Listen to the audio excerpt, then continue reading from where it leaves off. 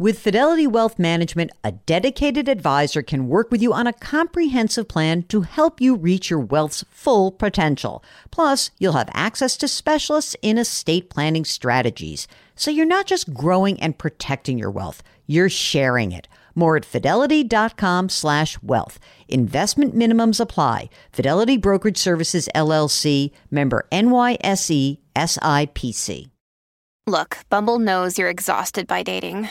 All the, must not take yourself too seriously, and 6'1" since that matters, and what do I even say other than, hey? Well, that's why they're introducing an all-new Bumble, with exciting features to make compatibility easier, starting the chat better, and dating safer. They've changed, so you don't have to. Download the new Bumble now.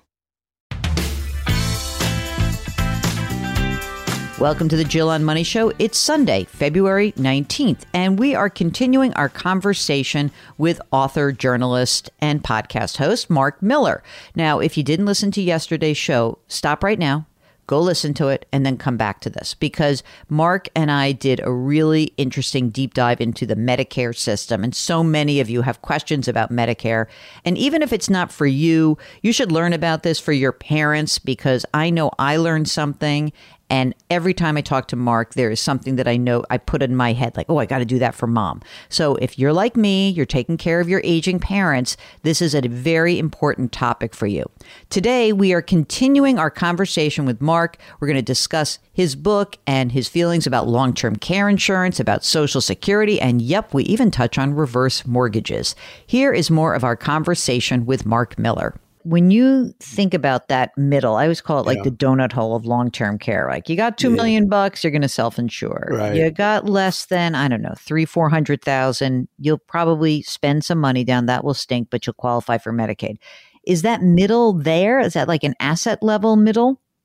I think you have to think about it from an asset standpoint, since you're looking at taking a chunk of your savings and devoting it, or at least tagging it and saying this money is available if I should need this, right? Mm-hmm. So, that could be several $100,000. Now, you look at the retirement savings landscape, and this is another key thing that motivated me to write the book.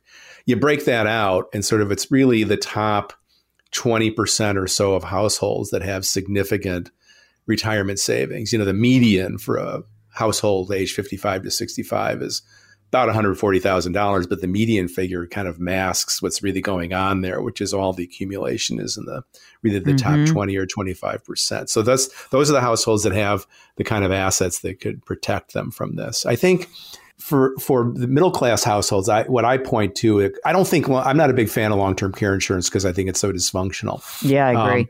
I think that this risk, it's the kind of thing where, maybe 25% of households are going to have a really big need financially. Of course, nobody knows whether they'll be in that 25% or not.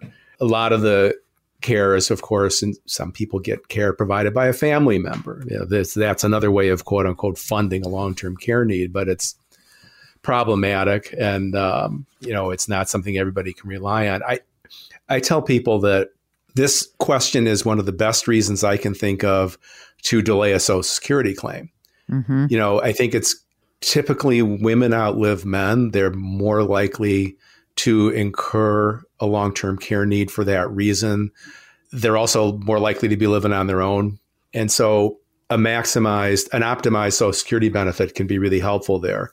And it's, of course, the benefit is adjusted for inflation every year, as we just were reminded by this monster 8.7% cost of living adjustment for 2023. So, having a maximized Social Security benefit can be really beneficial. I'm not a big annuity person, but I do think there's one category of annuity that could be appropriate to help mitigate long-term care risk, and that's these deferred income annuities, where you purchase one in your 60s, let's say, at a greatly reduced rate with the expectation that nothing begins paying until maybe age 80 or 85. That's the kind of thing that if you then have a long-term care need, a deferred income annuity might be a helpful way to meet those costs. That's a hard product to sell for behavioral economic reasons, right? Yeah. It's like, I might never see a dime of it. Well, the same is true with a long-term care insurance policy. It might or might not That's not a good argument for not buying insurance. No, but it's like they're complex. I think the problem when you get to the annuity part is that it becomes a complex product with a long-term care add-on, which always is like a little freaky, right? But that's a little different. That's the hybrid life insurance policy. Right. Number one, to afford it, you have to be wealthy. So what's the point? Now just self-insure. I think those hybrid life insurance policies are really a black box. They're hard to really understand. And I'm skeptical about them. But they're aimed at addressing that point that you just made. Well, at least I know I'll get a life insurance payout. But I don't know. I just think these hybrid products, approach them with some skepticism because it's hard to really pull apart the pieces and know what you're buying. But also, I think there is something to be said for like understanding that it's like, someone's pointed this out to me recently. It's like you always hear the horror story, but the real statistical information on which you can base a lot of your decisions is not that you are going to plow through $800,000 of your money. Of course, there are places where that happens. There are instances and families where that happens. That is the way outside possibility and probability for most people, right? So that's the other part of it. Like, I don't want to overstate it. All right, let's move to Social Security, which ostensibly it should be an easier conversation to have because you no longer can do a lot of those funky claiming strategies that you used to do, but it's still it's crazy. It is really hard to manage this. So the one thing that we pound home always is like, please don't take Social Security early. But I presume that you also are aware and you talk about the fact that, there are some people, they don't have a choice. That is it. They're 62 and they don't have enough money and they do have to start collecting. What percentage of individuals actually collect Social Security at 62? All but about 20% have claimed by their full retirement age, which these days is about 66. So a key fact here is that not enough people are delaying past that point. More people should be delaying past full retirement age to maximize the benefit. But I do know that number has been falling. In other words, more people are waiting at least till, 63, 64. So that's a positive trend, but we'd like to see more people delaying further. And I agree with you. I think even though as a general point, more people should be delaying, there can be good reasons for claiming at 62. Yeah. If you're in poor health, you absolutely need the income.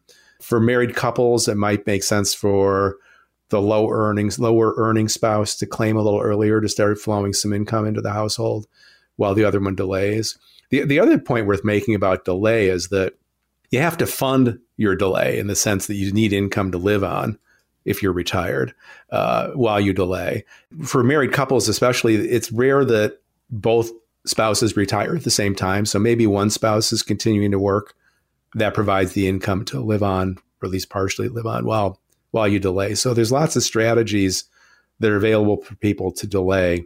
Thinking about Social Security as longevity insurance in the way we were just touching on with certainly with long-term care, but even more generally, just getting a guaranteed income source should you live well into your 90s that's inflation protected, underscore boldface, right? Yeah. Inflation protected. Show me where else you're going to get that. You can't. You can't. And you know what? It was a great lesson when we got those COLA numbers. Mm-hmm. And I always laugh about this because I say, I heard from people, they're like, well, I didn't get a big enough inflation adjustment to manage inflation last year, 2022. And I'm like, well, the flip side is you're going to get a bigger one in 23 and they're not going to reduce it when the inflation rate starts to go down.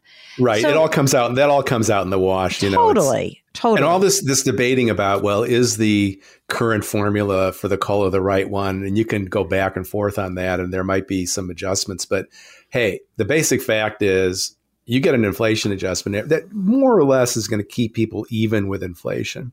We didn't always have it. A lot of people don't realize this, that we've only had the automatic cost of living adjustment since 1975. And before that, before people take it for granted now, but it was one of the most remarkable improvements. Hundreds of improvements have been made to Social Security over the decades, but this is a big one. And before that, it was just kind of at the discretion of Congress to award cost of living increases, and they would sort of do it in fits and starts, and sometimes in big numbers, sometimes nothing at all. So to your point about the lag effect, you might have, during when we had periods of very high inflation, people might be waiting several years for any kind of cost of living adjustment because Congress didn't get around to it for whatever reason. So changing it to this automatic formula is huge.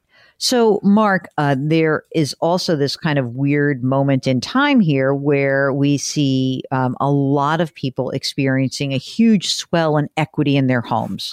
And, pandemic acceleration and all that being said, but that may be someone's largest asset.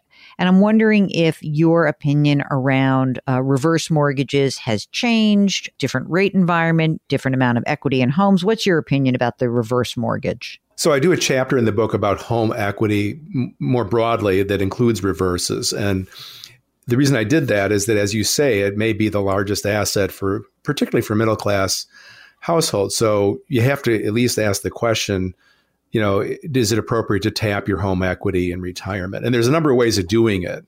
You can start with the idea of downsizing, moving into something smaller, pocketing the difference, moving to a less expensive location, all those things. And I go through some detailed illustrations of what those options look like. Now, though, the problem with those options is that they are not as straightforward as selling a more of a financial asset, a liquid asset, because here it's all wrapped up in your lifestyle choices, where you choose to live, proximity to family and friends, the community you're in, and so on. And so, we know that a lot of people say they aim to age in place. And so if that literally means staying in your house, that's where the reverse mortgage can come into play. Now, not a big fan of reverse mortgages. I think, again, they're an example of a very complex product, and that people have to jump through hoops to deal with properly. But the good news about reverses is that over the last 10 years or so, they have gotten to be a safer, better product due to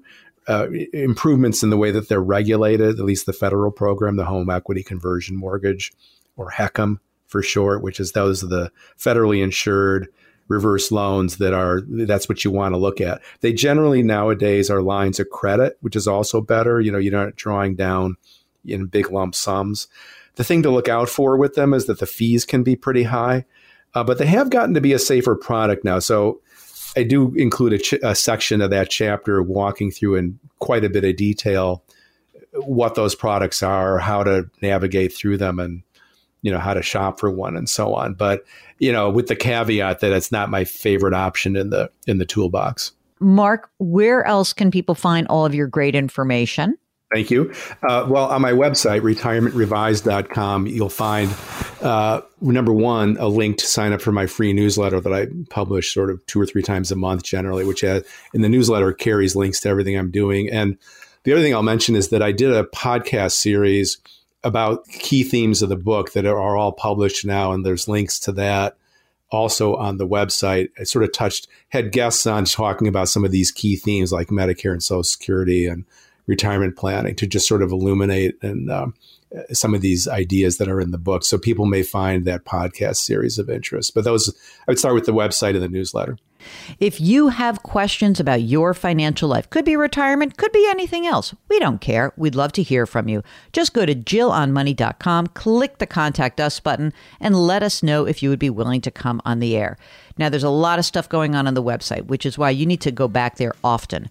Right now, you can buy my new book, The Great Money Reset. You can sign up for the free weekly newsletter, and you can subscribe to our brand new service. It's called Jill on Money Live.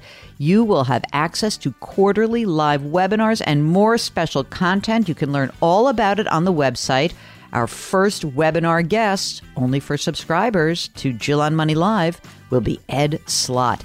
You'll be able to ask Ed Slott questions in real time. That is so cool. So check it out. It's our new service, Jill on Money Live.